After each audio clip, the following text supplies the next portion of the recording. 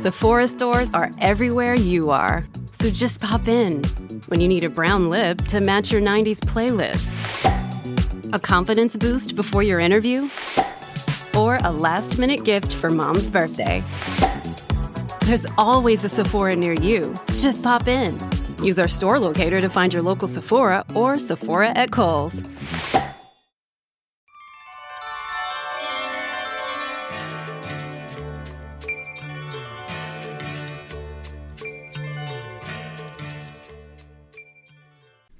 All right, so I want to start off this episode first by saying congratulations to my special guest for getting her, not getting, but like completing her college bachelor's career degree. Yeah, I don't know if I wouldn't say career because you're probably not done, considering you might go to grad school at some point. I don't know. I'm leaving that open because I just graduated yesterday. I don't want to think about it yet. Yeah, but congratulations. Thank you. We're all so very proud of you. Thank you. She graduated with her bachelor's in sociology and in English literature. Mm-hmm.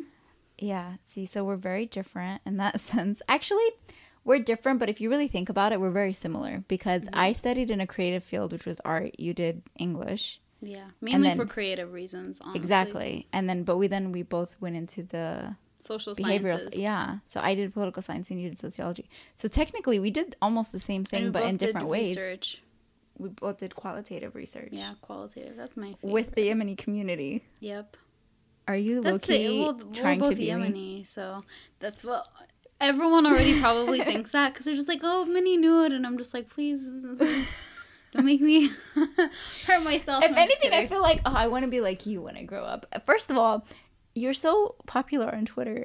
I don't understand how that happens.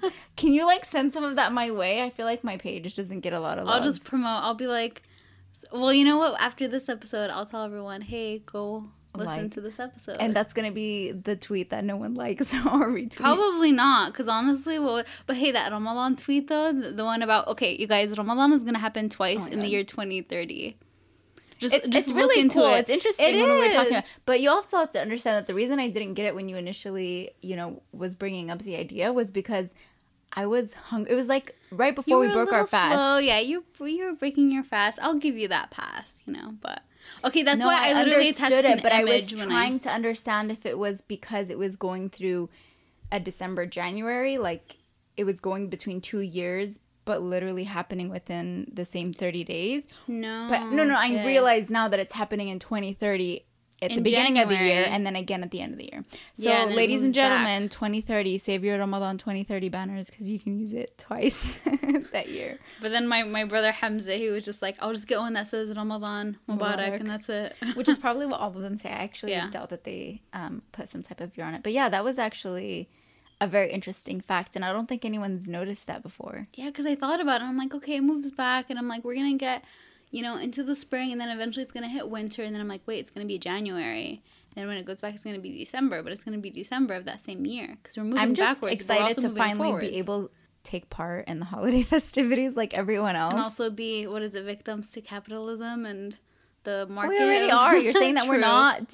Party City had all the Ramadan decorations, which you made me go buy. I did not. Yasmin did. Yeah, well, why do you think we have the one that I brought? Yeah, I said buy me one while you're at it. Yeah, exactly. So it's cute that we need to update it. It is cute. We're taking photos with my dad there we try to every day. Okay, we fail because currently it says Ramadan. No, it says 17 days till Eid. We're in the last 10 days. I know, because we don't update it. Well, I feel like finals and graduation. What was your excuse? I was fasting and I work full time. Plus, I manage a podcast and many other things, as you know. Anyways, I didn't bring you on here to attack me, so she's listing her resume. I feel like we get overly excited when Ramadan starts and we have all these ambitions and this whole. Wait, side note: someone put a comment in one of my posts. Saying how it was the episode that I did with the young and Muslim, and she made a comment about how I guess something about I sounded unintelligent because I used and a lot. So I'm gonna be cautious. Let's talk about that. Remember how we talked about it the other day? Yeah, about using certain words. Yeah. But I'm talking about just me saying and. So I actually edit that out. But that episode, I was just like, I'm not gonna overwork myself and edit all these little. Don't bother editing out of this episode. I'm gonna say like a lot, but you know what? I got my degree in English literature. So it's actually it's like, I'm pretty sure it's probably a type of code switching. Well, maybe not code switching exactly, but Okay, can you explain what code switching is, Miss Sociologist? Sociolinguistic. Code switching is basically if you speak in a certain type of slang or dialect, and you're able to kind of, at least from what I understand. So basically, code switching is where if you have a certain dialect or something, or you have certain like set of slang words that you use, but you're able to, depending on what setting you're in, you're able to change between that. So for example, I know me and my friends that are also Yemeni, a lot of us are able to switch into Yemeni like slang, and then also like accents too. Like we'll imitate like our parents' accents, and we're able to do that. Similarly, I'm trying to think. I feel like with the internet now, a lot of people are able to use like slang from different parts of the world. So like people in the UK will use slang that's like banter, Southern. Yeah, well, and then we'll use slang from the UK, like banter in it. It sounds ugly when we say it, but I mean, yeah, you know what I mean. Arguably, like that, mm-hmm. Yeah. So, basically being able to switch between either or. So a lot of people think like, oh, you sound unintelligent if you speak a certain way. Well, actually, if you're able to move from that to something else, it means you're more intelligent because your mind is able to make that switch really fast. Yeah, or just you just know more. Yeah, so if you're able to you're able to understand what they're saying. You know what I mean? But anyways, go ahead. Oh well, no, I was gonna say, I'm like, doing qualitative research. Do you think that makes you feel like be a better speaker or more comfortable with like your voice, especially like now that you do a podcast? You obviously have to like get used to your voice and be comfortable with it. But now do you feel like part of doing that qualitative research, because at least for me, doing qualitative research, because I just got out of it and I'm actually hopefully gonna extend it, but doing it for like months, it's helped me get used to like just speaking and listening to my own voice, because I have to literally replay it all the time. I mean, almost 3 years of doing this, it's every time I edit, there's something else that I learn about myself and things that I pick up. And it's not just that, but also listening to people and listening to podcasts. And you listen to people's, like, there's like a cadence, like a tone, the way that people, like, you have to have, I feel like, a specific tone or rhythm. Because if you're like monotone, no one's going to want to listen to you, Yeah. So you have to have some kind of beat. And it could be, your own style. But anyways, okay, going back to the Ramadan thing, because I think this is something interesting that we can talk about. By the way, we have absolutely no idea what we're going to talk about. We're just going to talk. Oh, yeah, we don't. Oh, yeah. Because this is how it is all the time at our house. Our best conversations come from this. And then we're like, we should do a podcast, episode on this. And then we don't. No, but I feel like we go into Ramadan and it's, tonight's the last 10 days. So inshallah, we'll be going to Salat al-Qiyam tonight. But at least for me, and I guess I want to start off with a little bit about how Ramadan has been. And from my experience and what I'm seeing from speaking to my friends and just seeing people online talking about their experience, is we really are excited for Ramadan to come, right? Because we all have something that we want to change about ourselves, mm-hmm. and we feel like this is the perfect opportunity for us to finally do it. It's like a reason to do it. And sometimes we're a little overzealous and we're like really excited and ambitious, and we have all these things, and like the first couple days we're in it, and then it like, I feel like people go through a slump too. You go through a slump and then you start feeling guilty because for whatever reason, I think we assume that everyone else is just on a spiritual high, and mm-hmm. we don't recognize that it has its ups and downs. And one of my favorite people, Huda from Yes, I'm Hot in This, who I've done a previous episode with, she's doing this whole series of her comics, and and a lot of them are just really great social commentary pieces that really touch on the experiences that people go through during Ramadan. And that's like, okay, you're not far enough in the Quran and where you want to be, or you're not spiritually there. Like some people, it's just like you just don't feel it. And I think all mm-hmm. of that stuff is okay. But the problem is no one ever really shares that. So people feel guilty then. Exactly. You feel guilty. Like I had this whole setup, and I mean, I still do it, pretty well, but it's not the way that I expected, because real life hits you. And then when you're fasting, you're maybe not as energetic to like write or do certain things, and you just kind of lay there, or you're keeping yourself busy so you're not focused on the fact that you're hungry. And then when you break your fast, you're just like done. Yeah, like I remember for me, I mean, yeah, I think definitely a lot of people go through like that Ramadan slump where they like how you said, they feel guilty because it's like, if you think about it, Ramadan is so short.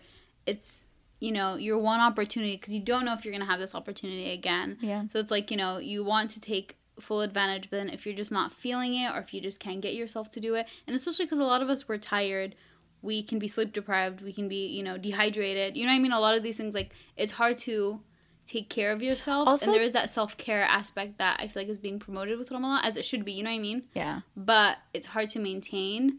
So I think a lot of people, they do feel not jealous, guilty. Yeah. If they can't do that. I think, too, for me, like, in the beginning, I don't know, something about being hungry and dehydrated and just being very weak physically made me very weak emotionally, too. Like, the first like week was just really, really like taxing on me. Like, it was, I don't know if you noticed, but I was just like super low energy. I was just not, I don't know, I felt very down. And I think I shared something about it like on the podcast. I called it like Ramadan blues. But I think that that's also just interesting, something about that experience of being weak physically. And I don't know, I can't explain it, but it put my emotional state on a different level. Mind you, I was also like pre-PMSing, so I think that also has to do something with it. But it was just like a really interesting time, and so I was just really keeping to myself. And yeah, it was really weird. Like, I don't really feel like that now, but I definitely felt it in the beginning, and I was like, whoa, this is not what I was expecting in the beginning of Ramadan. Yeah, I know for me, this was my first year, and possibly my last, of doing finals with Ramadan. Oh yeah, that must have been hard. That was really, really difficult. Well, yeah, so for me, like, the first 2 days of Ramadan, it hasn't hit like finals yet, and things were pretty like okay, like in terms of like what was going on in school. So for me, things were kind of calm. Work was like starting to calm down because I also worked on campus, and it was all good to go. So like for me, I really took advantage of the first few days, and I remember like I really made sure to take advantage and like read Quran and like read a lot of Quran, read a lot of like, Islamic books. Just like I remember like right after Fajr, I would stay for like a whole entire hour or like 2, because I would just stay up until like work or like school at 7, and I would just stay up, and then I would just like be reading and like making dua and all this stuff, and I still do that, but I feel like it's been definitely a lot less. And for me, with finals going on, it was just a lot more difficult to maintain it. I remember I would get like a lot of stress and anxiety over my like what was going on in terms of school, in terms of like deadlines. And there's this one exam which I knew I failed. I don't know what she ended up grading me, but my final grade was a B, so alhamdulillah, I'm fine with that. But I was literally so done at this point. I was like, as long as I pass enough to obviously like pass the semester, which usually I aim for like A's or maybe a B if it's like a really difficult class. This time I was like, if I get a C in this class, I'm fine. Yeah. But yeah, it was just really stressful. And then graduation too, right? Because there's a lot of prep that goes into that. Yeah, definitely. Which, by the way, I really, and no offense, but I hate graduations. I've never liked them. I didn't walk in my own graduation. I only walked when I did my master's because it was a smaller, more intimate ceremony, and because my dad wanted me to. Like, I did it for my parents, but they're just so long, and you're literally waiting for a moment. It was not only the biggest one, but you were not where we thought you were going to be, because the schools switched and you walked with English and not sociology. And I wish I walked with sociology. That's one of my regrets. I'm like, the only reason why I walked with English is because some of my closest friends are in English. But which she got the outstanding student for sociology, and she didn't walk with that department. I know. Oh my God. You could have held the sign. Yeah, but I mean, Ramadan now at the last 10 days, I feel like those really always feel like it feels like Ramadan, because you're just going to the masjid in the middle of the night, and it's always more peaceful than it is in Taraweeh, because Taraweeh is just packed with everyone and kids, and at this point at like 2-3 a.m. in the morning, kids are asleep, if they're Except for the 27th night. Yeah, then that's That's like where it's like everyone shows up. yeah, but it's still somewhat quiet. It's just more Yeah. people. But yeah, I do prefer that. I feel like that's a time. good point to like also revive things. You know what I mean? Like it's a really good like when you go through that slump. Yeah. This Like is a the good last time where 10 it's like, days okay, is it's the like, last okay, 10 I need to days. pick stuff up and Yeah, like whoops. really be advantageous with this time because it's going by really fast. No, yeah, let's have vegan community. Let's all attack Noah right now. probably none that listen to my podcast. No, wasn't it last time? Didn't you say how someone said something rude on our episode because we talked about veganism? What did they say? I don't know. Oh, or they I'm not said sure. something kind of weird. It was like I think I got feedback about like saying like Islamic context and stuff like that, but I don't know if it was anything weird. But okay, so here's why I ate salmon. That's all I ate.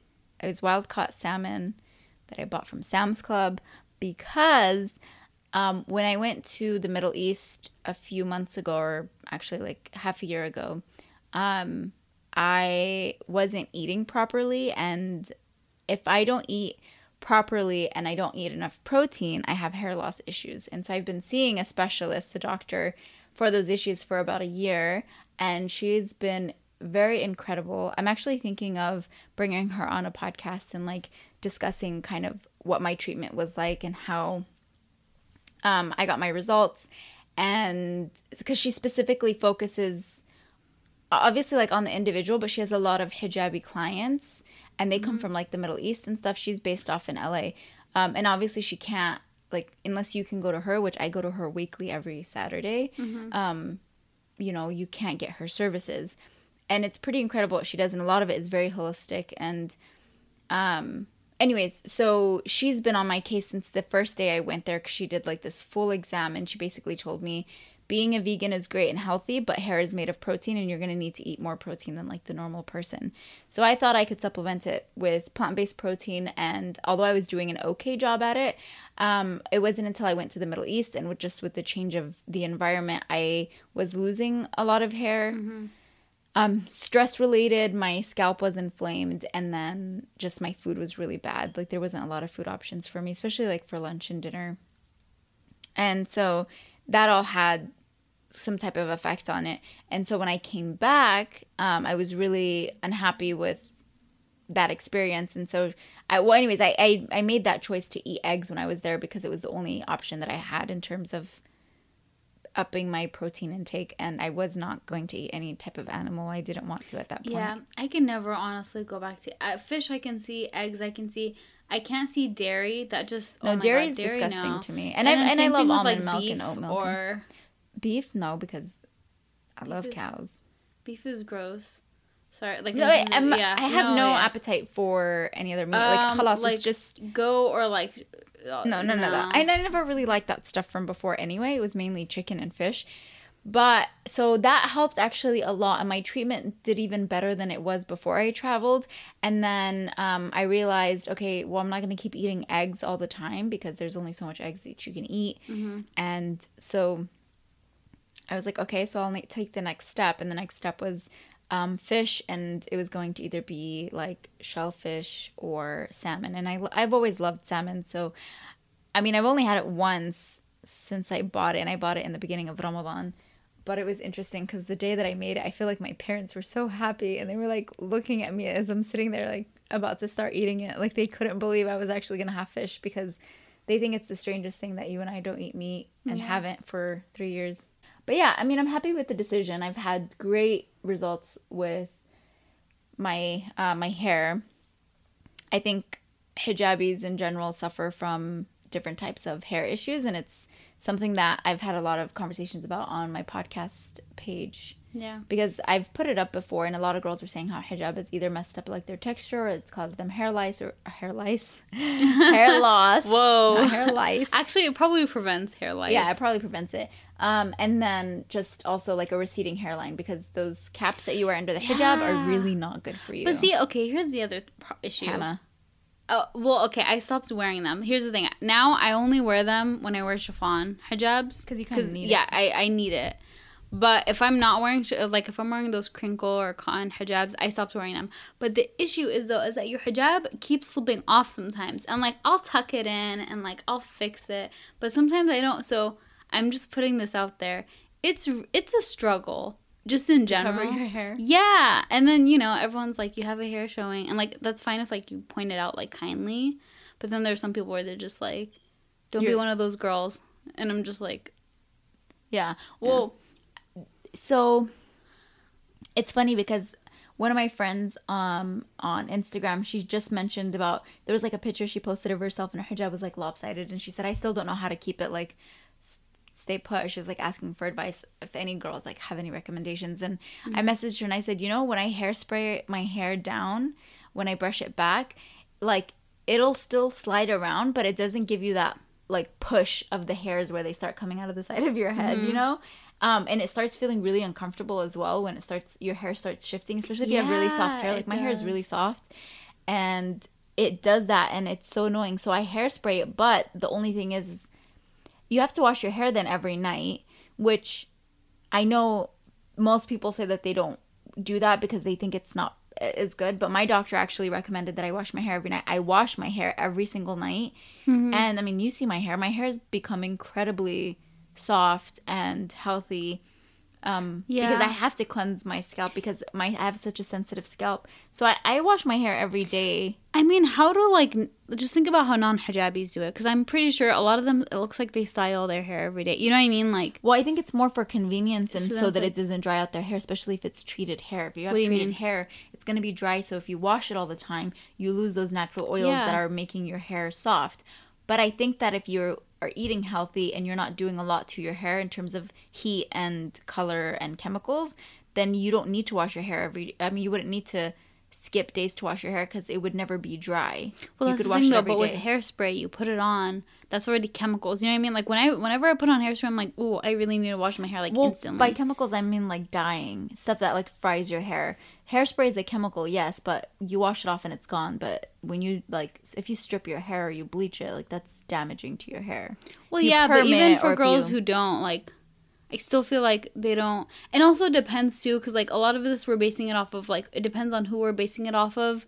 You know, what type of hair they have. You know what I mean? Like, I feel like I'm instantly thinking of like YouTubers that I watch that are like white and they might have like blonde hair, or you know what I mean? They just have hair that's like that's not the same as ours. But also like it's gonna be very relative to their hair type.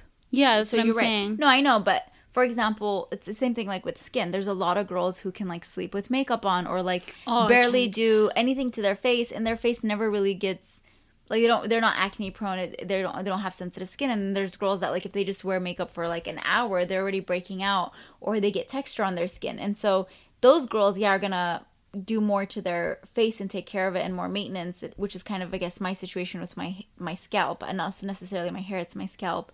And that's another thing too, is I think we focus on hair care and not scalp care, and there's a difference between the two. That's something I was became more aware of. But anyways, I need to work on mine more too, honestly. I mean, in terms of like, I'm trying not to with the cap, because at first, like, I remember you recommended it to me a while ago, and I was like, no, I have to have the cap. Like, it feels so uncomfortable. And you know what? I didn't like how the exact same way, but now I can't wear it. Yeah, no, now for me, I'm like, you know what, like, I mean, I can do either headaches. Or, but it's just, no, I prefer, like, if it's chiffon, I'll have to, obviously, and I have been wearing a lot of chiffon recently, but, like, if it's crinkle hijab, I think for me, just out of, like, laziness, I'm like, I'll just be like, let me put it on real quick, and then. I want to talk about, this just kind of came to mind, because I thought, what would be something that would be interesting that we could talk about that maybe could be relatable to other people, and that's sibling relationships in terms of like two sisters, especially because we are the youngest in the family. We are 7 years apart, and we live together, obviously the longest than everyone else because we still live together. It is not easy to maintain a relationship with a sibling. Waiting on a tax return? Hopefully it ends up in your hands. Fraudulent tax returns due to identity theft increased by 30% in 2023. If you're in a bind this tax season, LifeLock can help. Our U.S.-based restoration specialists are experts dedicated to helping solve your identity theft issues. And all LifeLock plans are backed by the $1 Million Protection Package. So we'll reimburse you up to the limits of your plan if you lose money due to identity theft. Help protect your information this tax season with LifeLock. Save up to 25% your first year at LifeLock.com/aware. Why are you laughing? No, I'm being serious. No, I think that the relationship. Me right now. No, the relationship that you and I have. I'm On like, her I brought her podcast. here so I could lay it down. I have my grievances with Give you. me my blazer back. My black blazer bag. No, she doesn't. Do you have my blazer? No, I don't think so. Oh, okay. No, I'm. No, You I had was- my you had my jacket for a while though. Anyways, I think that part of, and our relationship is not perfect by any means. I think once in a while we'll argue and be annoyed by each other, but I think that we've come such a long way over the years, and I think it's because you have to from put being effort. kids to being adults. Kids, teens, Kids, adults. as in when I was out with my friends or on dance floors, Hannah would randomly appear and scare the shit out of me because I would be dancing and I would just look and I'd see this curly-haired girl like just standing there and I'm like, Hannah, what are you doing? Like, go with the little kids. And she'd be like, no, she was attached. You were attached to me. I Do you remember. that? I remember. Like I would have like your friends' younger sisters that would also be my friends, but like if I would not go up to them. Like Yeah, you were so attached to me. And it was just so awkward because I literally didn't even have to take care of you. I just knew you were going to be there. I'd go sit, like we'd grab cake or something. And then next thing you know, I just know she's standing right there next to my chair. It was so cute though. And then I think we had the hardest time when you were in high school. yeah, I guess I can see that. Yeah. I think that's because that's when you started gaining more independence and like we're more Teen years are pushing just back. hard. They are hard. And I was like, I think what was hard for me was I was still like a young adult, but yeah, I had to take on this large responsibility of kind of raising you because at that point, no one was left at home. It was just me. And, you know, my parents are immigrants and they're amazing parents, but they couldn't help you, you know, Just certain with your things, academics like, yeah. and also like things that you were dealing with at school and just you were going through a lot when you were in high school. Mm-hmm. And so I had to take part in that and I was taking you to like all your doctor's appointments and like just everything. And Oh yeah, because I was anemic at that time, and Yeah. and also you were that going through affected that my mood. yeah. Like, We I went remember through a because you lot. kept talking to me, and you were like, "Are you being bullied?" It And I was wasn't like, even no. just it wasn't just even anemic. It was there was something I don't remember what it's called, but remember you had I had to, like, strep throat. No, that What? was. I remember that. No, dude, chill. Strep throat is like something that comes and goes, but you had that like specific type of anemia. We Oh, were going did to a I? blood specialist. Yes, remember that doctor would come from LA? Oh yeah, I Just to see you? remember. Yeah, yeah. See, what even mom's sister is here. it, I though? remember. It was just like it was. They just gave me regular iron pills, so I don't know. I thought that it was just regular. Yeah, you also had to see a dietitian, and you had to go to the CBCC center, which was a cancer center regularly. It was a cancer, so it was like really weird, and I would have to take you to those appointments. Oh yeah. I remember being 18, having that's to really- carry a note with me all the time that was from my parents saying that they gave me permission to take you to these appointments and that I was able to like sit in with you because they never were able to attend or take you. That's probably called HIPAA.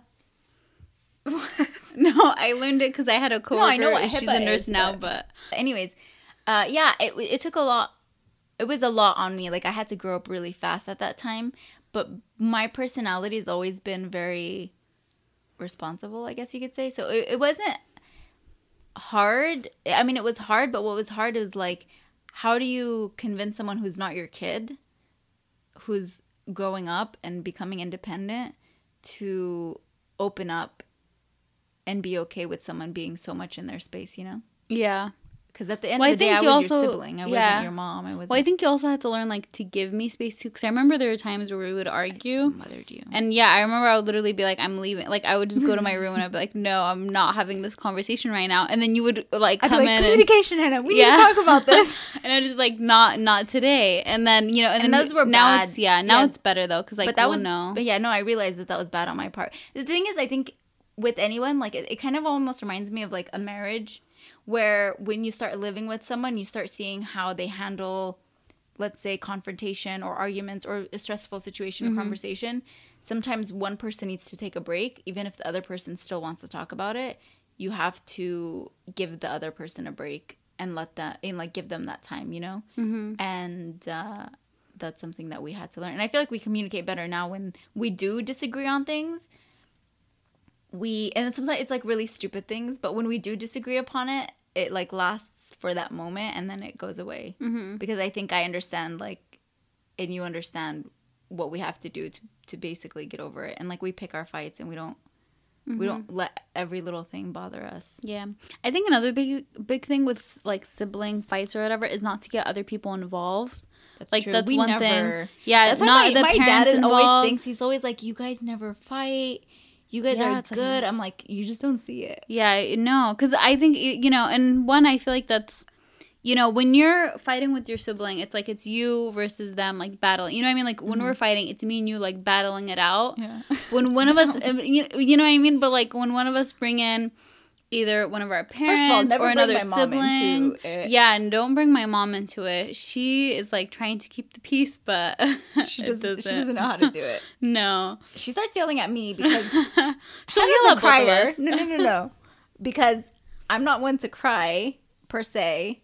Okay, here's the thing though. And I Hannah's- cry, but I'm like, no, just keep going. Keep going. I'm like, let's keep it going. The thing is I've gotten used to seeing you cry and keeping it going. Yeah. Which I always tell you, like, this sucks because you start crying, you make everyone feel like shit. Because, like, halas, you win the argument because you start crying and it's sad. But when No, my I mom wanna sees win the that, my argument for mom my does words. not like seeing, you know, us cry. So she immediately she'll, like, attack me because she'll be like, what did you do to make her cry? I'm like, nothing. Like, Yeah. I'm just expressing my feelings. And sometimes it's because you feel bad about something. Or sometimes it's just like I don't know how to express myself, and Yeah. for me that's really frustrating when it's like Yeah. I don't have the ability to. So for me, I don't know. I think like I know like some of our siblings, like some of us are just more likely to cry than others. Like that's just I feel like how we are. Yeah. And that's the other thing about siblings. I always wonder like how that is determined because they always say like the baby is the one that's like the most sensitive. I think that's true. Yeah, I think because part you of are. it is because of the way that like And the middle we're raised. children are, like, the most resilient because they've just had to, like, Yeah. figure things out. I'm not necessarily the middle child in terms of where I land in the sequence of, like, how we were born, but I think I'm the middle child in the sense of, like, everyone is either, like, everyone older than me has been married for many years, has kids, like, they all share a commonality in that. And then there's you, who was, like, young and still in college or in high school, and then there was me, like, in the middle, like, in her mid-20s, not married, done with school. But I always felt like I was, I don't know, I always felt like I was kind of in the middle. Well, yeah, because like you again, like I said, you had a sibling who was the baby. Like I feel like hypothetically, if I didn't exist, or it's like meta. You got really excited. No, I was just thinking about how much I wish But for a things would be younger different. sibling, and I remember I'm trying to think of how nice my life would be right now if I was an only child. I would feel like an only child, basically. Yeah, you would, right? Or I would like imagine if I was like a boy and like you had Girl, a brother if instead. you were a boy, we'd be traveling the world. We would. I would not be like, here right no. now. Yeah, I'd that be would like, I got my younger brother. Peace out. Damn it, Hannah. Well, I don't know. A lot of people think that, but then I've talked to girls where they have younger brothers, and then they'll say, my younger brother You couldn't doesn't want to grab go that anywhere. Y chromosome. You couldn't grab that Y chromosome. Just on my way out. Yeah, you could have. That's not how biology works. I didn't study any hard sciences. But Natural sciences. Don't say hard sciences. Because what? Behavioral science is not a soft science? Yeah, no, it's not. It's a behavioral science or social science, but then natural sciences, like natural. Why isn't behavioral natural? We're by nurture. Okay, she got a degree now, so she's smarter than Flexing. me, flexing her knowledge. But no, at the same time too, I think you just have to be realistic of how things are. But I think the older you get, the more relaxed I am, because I'm just like, you have your own life, and Yeah, you're that's gonna be the other making thing. your own decisions. As soon as I turned can't- 18, I think a lot of things got easier for us, because part of it was because I like the fact that you would kind of just tell me you're an adult now. Like, I can tell when you disapprove of things, but you would just be like, you're an adult now. And obviously, it wouldn't be like big things. Okay, so we just took a little break. How little was it? A few days. And now we're back. So I want to do this segment. I want to call it maybe Twitter Talks, but Ooh, I one like thing, that. thanks. Put a lot of thought into it. A few days. Few days thoughts into it. Yeah, exactly. But I just feel like Twitter has great content for different types of things, like whether a lot it's of memes frustrating and- content too. Yeah, so there's controversial things. Obviously, there's like political things. There's funny things. I feel like Twitter's a very funny place as well.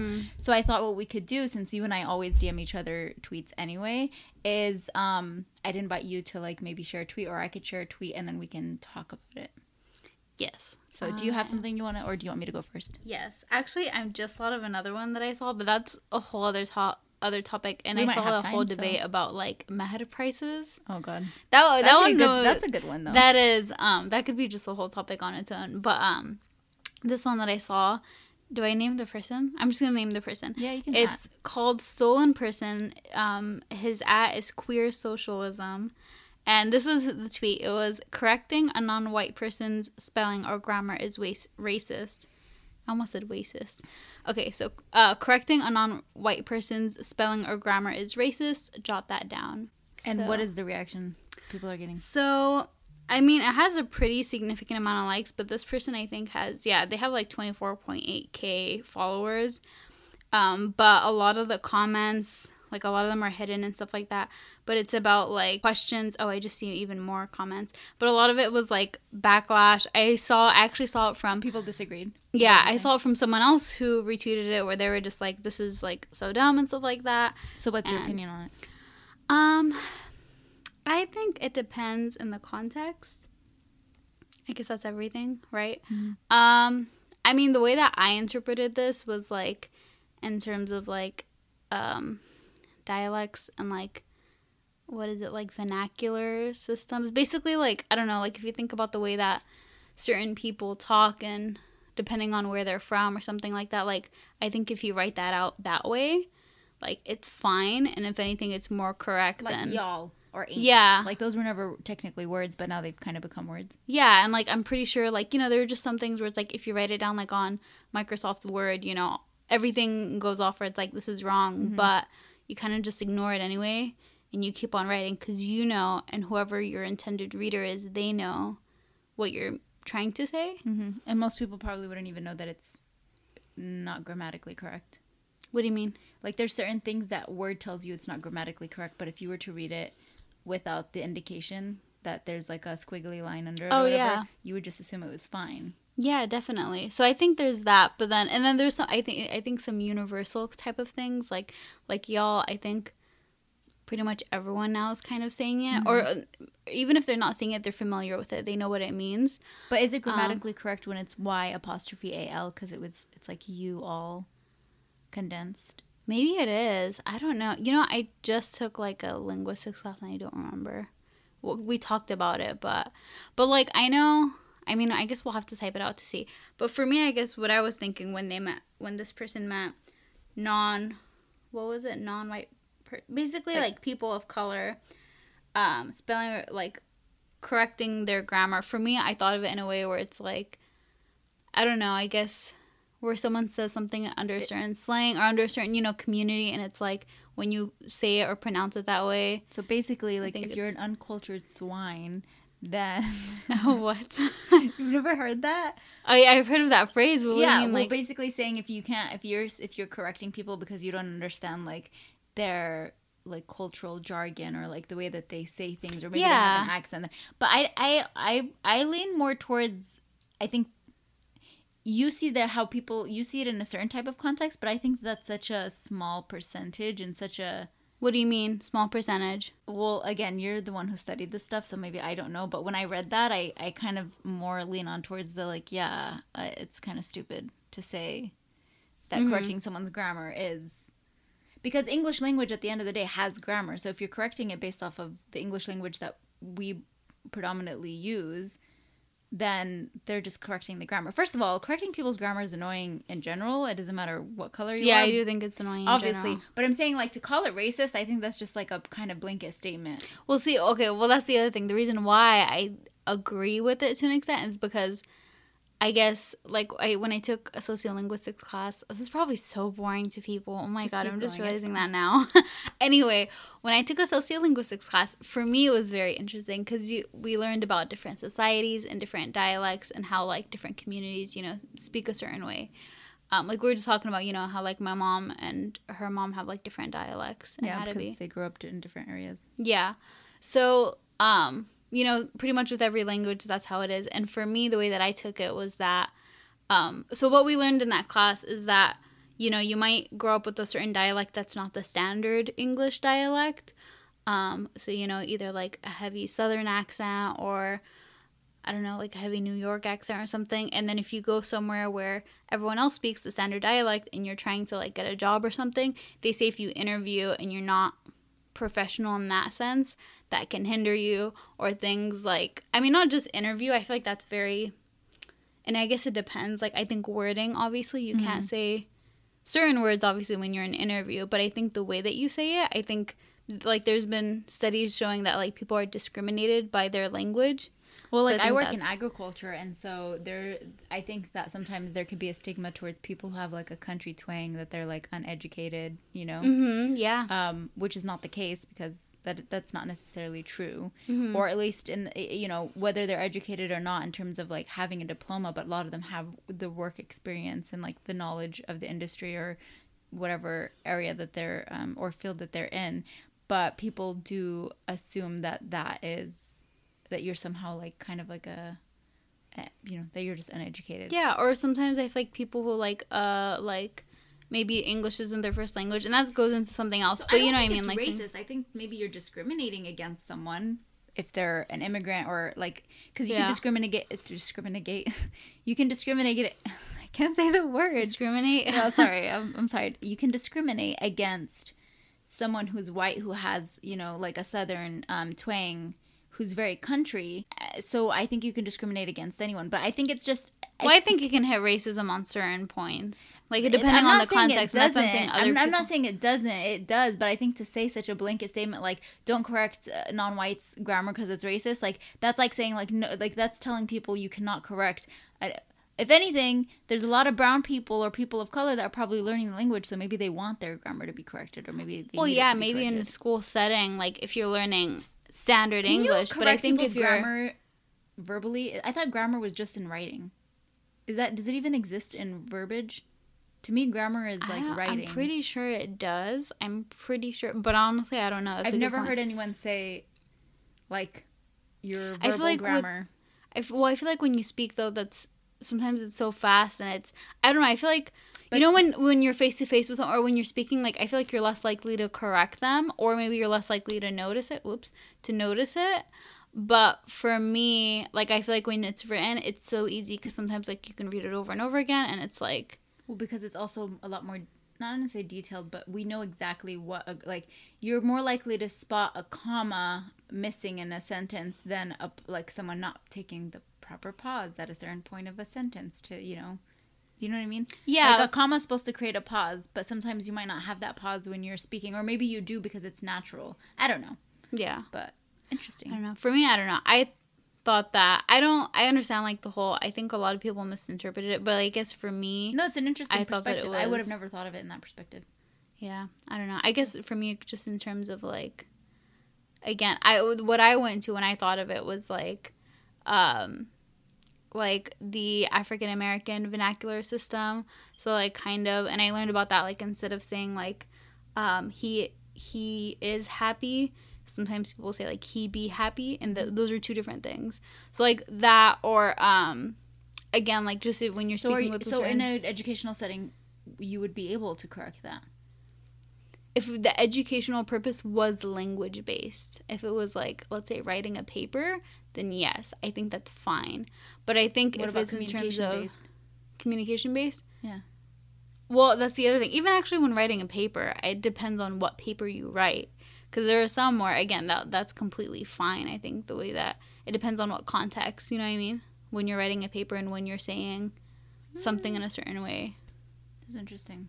You disagree? No, come on. It's not that I disagree. I don't think I have enough knowledge to speak on it, but just from my understanding, like, just we've always, we're taught a certain way to speak and to write according to, like, what the English literature guidelines and rules are, and I feel like when you sit there and you let, like, to me, if I was a teacher in a classroom, Which I'm not, and I don't have credentials or anything, but if a student said that, I would say, no, the proper way of saying it is he is happy, not he be happy. Well, that's the other thing, though. Like, well, again, it depends on what context they're trying to... If they're saying it, if they're writing it, I would just No, tell them. not that. I mean context isn't, like, what they're trying to... Like, what message are they trying to convey? What's a different message that they would convey other than someone's happy? So, he is happy is, like, you're just happy at the moment. He be happy is like a state of being. That's what my professor, she taught me the difference. She was like, that's the two differences. No, that's interesting. I mean, so like, you know what I mean? So it's different. You know what I mean? Like, and if you, I've heard of that before. Like, I mean, not necessarily he be happy, but like, you know, the be part. And like, you hear that. And like, when I thought about it, I'm like, oh, that actually makes sense when you think about it. It's kind of like when they say like, I be humble.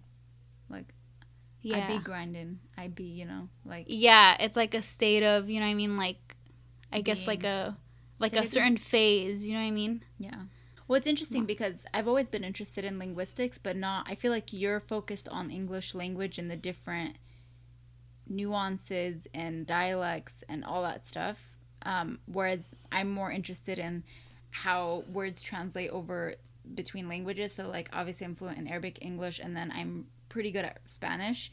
And so I see the similarities in which Arabic and Spanish, the similarities Arabic and Spanish has, even in terms of like the way that we align like our adjectives and our nouns and our verbs and stuff like that. And it's very different than English, but just understanding like why certain parts of the world, you know, have an adjective before their noun or vice versa. And just the way that we can say a sentence, and in Arabic it could be like in one word.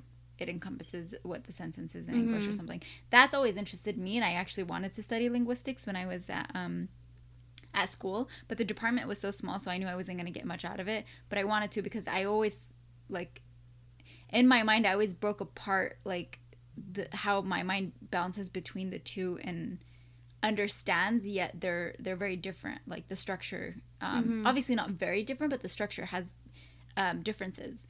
And then when I obviously became more proficient or like better at Spanish, and then seeing the similarities, still the differences between Arabic, but then the similarities between the two and stuff like that. So yeah, so for me, I feel like it's because I'm not as confident. Like I feel like I'm very confident, alhamdulillah, with the English language, but I feel like with the Arabic, I always feel like I can improve on. With Spanish, I learned it, but then I completely forgot it. So you have to use it. I can't even. What do you mean? Like if you don't use the language, you're not gonna keep it. Yeah, you do. So for me, I feel like with Arabic, I've been able to retain a certain amount just through like my religion and through like my family, you know what I mean? And like being raised in a community. Yeah. But other than that, I feel like I don't feel the same level of confidence that I do with English. I as much as I'm really good at Arabic, I think what mixes me up is all the dialects and the versions of Arabic that I'm exposed to. Oh yeah. And it makes it very complicated in my brain to figure out which words I'm gonna say, because it sounds really silly when you jump from like my Yemeni dialect to another Yemeni dialect to a Khaliji dialect to, you know, a Shami, like Palestini dialect that I pick up from like my brother-in-law, my nieces, and my sister now, who predominantly has like a weird dialect as well too. But it's just there's so many. So like I want to do an episode. I'm planning inshallah on recording it with someone who is Saudi Arabian, and I think she predominantly speaks Arabic, although she's fluent in English. But I know she's gonna speak Arabic because I notice in everything that I see her speak on, she mixes, you know, she brings both languages in. And so it makes it, I feel like I immediately do that too, subconsciously, just switch between the languages. But then I'm like, I don't want to hear my voice when I speak Arabic because I'm so much more confident in English than I am in Arabic. And I wish that, like, my dream is to go live in an Arab country for a while just so that I can practice my Arabic and be more, because like I'm very fluent in it and I can get by and I'm fluent at writing and everything, but I want to be consistent with my wording. Like I want it to be as close to Fusha or as close to like a general dialect that most people can understand and not so like Yemeni. If I could, I would actually love to get like an Arabic degree, like in like the Arabic language, kind of like how I did with English, where it focuses a lot on like the language and literature. So I studied the Arabic language pretty much my whole life, since I was young in the Arabic school, and then all the years I was in Yemen, and when I came back up until I was in college, I studied the Arabic language, and I studied specifically tajweed, which is like the way that you read the Quran, and there's like a lot of rules into it, and like I still now when I read, it's like embedded in me. Like once you learn it, you almost can't read the Quran the same way. So like there's certain ways that you have to enunciate words, so certain letters. So you learn about the origin. Now we're getting into like the Arabic linguistics part, but you learn about the origin of the letter, where it comes from. And so some of them, they start at the tip of your, or I guess your lips, and then the tip of your tongue all the way down to your throat. And then we have yeah, I remember. Isn't there like a chart? I could have sworn I remember. Yeah. And then I think they're called damn, I might butcher this, but it's like huruf al-halqi. You know what? Actually, in my linguistics class, I think there was a similar chart where, at least there was a way where we learned different letters that like, or we learned sounds, because I guess like there's this international like set of letters, and it's like, it's pretty much, it can be applied to any language, but it's every single sound that a human can like make. And there are some where it like nobody could pronounce in English, but then like as she would pronounce it, I'm like, that sounds like an Arabic letter, and I'll be like, wait. And then there's some where it was like, obviously, you know, something that could be pronounced in Spanish but not Arabic or English or. Yeah, no, but it's interesting. And then, you know, the way that the words mix. And so, for example, we have like in the English language, like S and H, you know, together, that makes sh, right? So like it would be similar. It's similar, but not at the same time. It's just how you, and it's between words. It's how you would blend the last letter that would have, like, for example, there's ahkam nun as-sakina. So there's a silent noon, and so you have to figure out how that blends in with the next letter, if that makes sense. Okay, so since I'm obsessed with Twitter, and so are you, and probably everyone else, I think what I want to do is set up some type of like Twitter talks. Damn, I'm gonna have to edit that out. That's gonna be in the background of like a chat instead of your usual like music intro in the beginning. Yeah. Don't make me. I will use it. Please don't. I think it would be interesting because there's so many. To me, Twitter is just open. It opens topics, and people are just. It's just a different type of vibe there. So I think it'd be interesting if we did once a week, since we are neighbors. Our rooms are right next door to each other, and then we'll just have discussion. We're not roommates. Oh, wombmates. I said roommates. Oh, no. Wombmates too. I mean, we're not twins. We share the same womb, though. Anyways. Okay. Do I sign off? Goodbye. Do I say goodbye? Oh, you want to do you could do the ending. You can tell them where to find me and all that stuff. You can find Noor at This Muslim Girl Podcast on Instagram, Twitter. Do you have Facebook? I do, but I'm not active because I don't have my personal Facebook. Okay, then yeah. So I guess not her Facebook page. What's your website or blog? This Muslim Girl, which I don't really update either. She does not update that either. Twitter and Instagram. Twitter and Instagram. This Muslim Girl Podcast. Should I plug myself? No, I'm just kidding. No. Okay, don't follow her. No. Okay, that's all. Thank you. I'm the only one who likes her tweets, so. I'm kidding. Ow.